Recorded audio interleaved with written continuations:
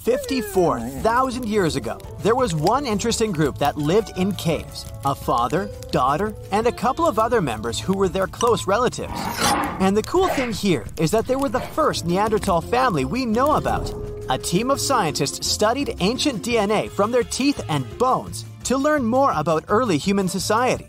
And this research showed a cool thing. They probably lived in these caves at the same time, together. There were 11 Neanderthals that lived together in one cave, and 2 others from another cave that was somewhere close in the neighborhood. So there were 13 of them, 8 grown-ups and 5 kids. Together with their DNA, scientists also found their stone tools and animal bones. Neanderthals are the ancient human relatives that are definitely the closest ones to us. Their skull was long and flattened if you compare it to the skull of Homo sapiens that's more globular. They also had this specific prominent brow ridge above the eyes. You can easily recognize them by their face too, with the central part of the face protruding forward. Plus, they had a large, broad nose. Some believe their nose was a way of adapting to living in cold, dry environments. When the inside of the nose is bigger, it moistens and warms the air you breathe better. Unlike us, they didn't have much of a chin. Also, scratch marks on their front teeth tell us Neanderthals used them like a third hand when they would prepare food and work with materials they used. Their bodies were strong and muscular, with wide shoulders and hips. Their average height was 5 to 5.7 feet, with a weight of 140 to 180 pounds. Their stocky appearance with short lower arm and lower leg bones minimized their skin surface, better protecting them from the cold. Their lifespan was about 30 years, even though some of them lived longer than that. Neanderthals would dwell in regions that are now Europe and Asia for over 350,000 years. They disappeared somewhere around 40,000 years ago. That's about the time we could find traces of Homo sapiens in Europe. Their families were close-knit groups of 10 to 20. That's a lot less than the population of any ancient or modern human community. It's more like the size of groups of endangered species that are close to going extinct. These Neanderthals lived in their caves with small communities, but they didn't live isolated from the rest of their kind. They relied on each other for survival. They took care of one another, especially those who couldn't care for themselves. Also, their caves aren't as primitive as we might imagine. For example, they had a hole close to hearths and they would probably use it to heat water. Also, they would organize their space. They had sleeping areas, parts of the cave where they could leave trash, and areas where they could make stone tools and prepare their food. They would travel through the river valleys to catch their prey, such as bison, ibex, horses, and other animals. They were skilled in planning their strategies.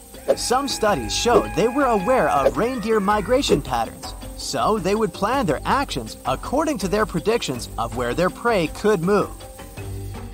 One of the biggest animals they would go after was the woolly mammoth. You know them, a relative of modern elephants covered in fur with a weight of up to 12,000 pounds that went extinct a long time ago. And studies showed woolly mammoths and Neanderthals shared some genetic traits. It's not that surprising when you think about it. Both species developed from African ancestors before they managed to adapt to the cold, harsh climates of Eurasia during the Ice Age. So they faced similar conditions and both went extinct at about the same time. Neanderthals also used stone to make tools, similar to ones other early humans used, such as scrapers and blades made from stone flakes. These tools scientists found in both of the caves they studied are created using the same raw materials. That means the communities probably hung out and interacted with each other in some way. Until the 20th century, many thought that Neanderthals were very different from modern humans, considering their genetics, physical appearance, and behavior. But more recent discoveries about this well-preserved Eurasian fossil population have shown that some of the people in it were the same as people alive today. Neanderthals lived before and during the last ice age, in some of the harshest places that humans have ever lived. Besides their tools and catching animals, they also gathered plants from around their area. They would also eat cooked vegetables relatively often. Their ability to stay alive for tens of thousands of years during the last ice age is a good example of how humans can adapt to almost any situation. Neanderthals made the earliest cave art that we know about. Scientists explored 3 Spanish caves where they lived, and all of them had black and red paintings of dots, animals, and geometric symbols, together with handprints, hand stencils, and engravings. These paintings were made more than 60,000 years ago. Since Homo sapiens came to Europe 20,000 years after that, we can assume Neanderthals were the only human species on the continent at the time, so they must have been the ones who created this art. Also, these caves were 435 miles apart, so it wasn't like only some of the Neanderthals knew about it. Paintings were obviously their long-lived tradition. They were also big fans of fashion. They made their own jewelry, some of it out of eagle talons. The oldest examples we could find are nearly 130,000 years old. They also most likely used pigment to camouflage or decorate their bodies. Also, Homo sapiens weren't the only species that used fires. Researchers looked at more than 140 fireplace sites across Europe and realized Neanderthals used fire there for a long time too. These signs included charcoal, burned bones, and heated stone artifacts. Neanderthals used fire for cooking food and making tools. They would stick wooden shafts into pieces of stone with pitch, which would be like natural glue. Since burning the bark of birch trees is the only way to make this sticky liquid, the Neanderthals must have been able to control fire.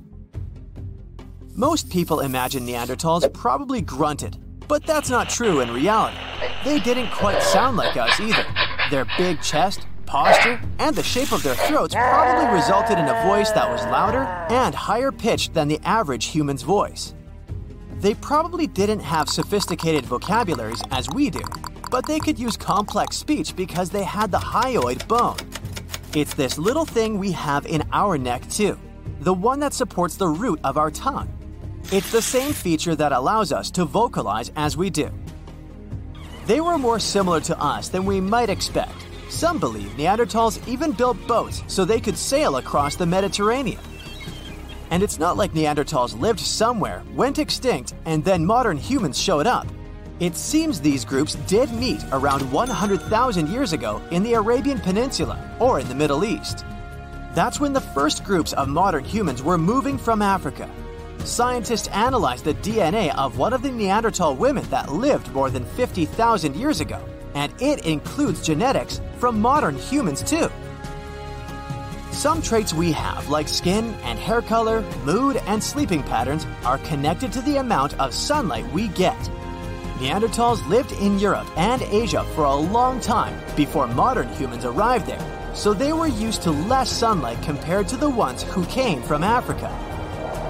Neanderthals had different traits because of their exposure to less sunlight, and these traits were passed on to their offspring when they had children with modern humans. In other words, some of the traits that modern humans have today are influenced by Neanderthal genes. For example, people who are night owls often have Neanderthal genes.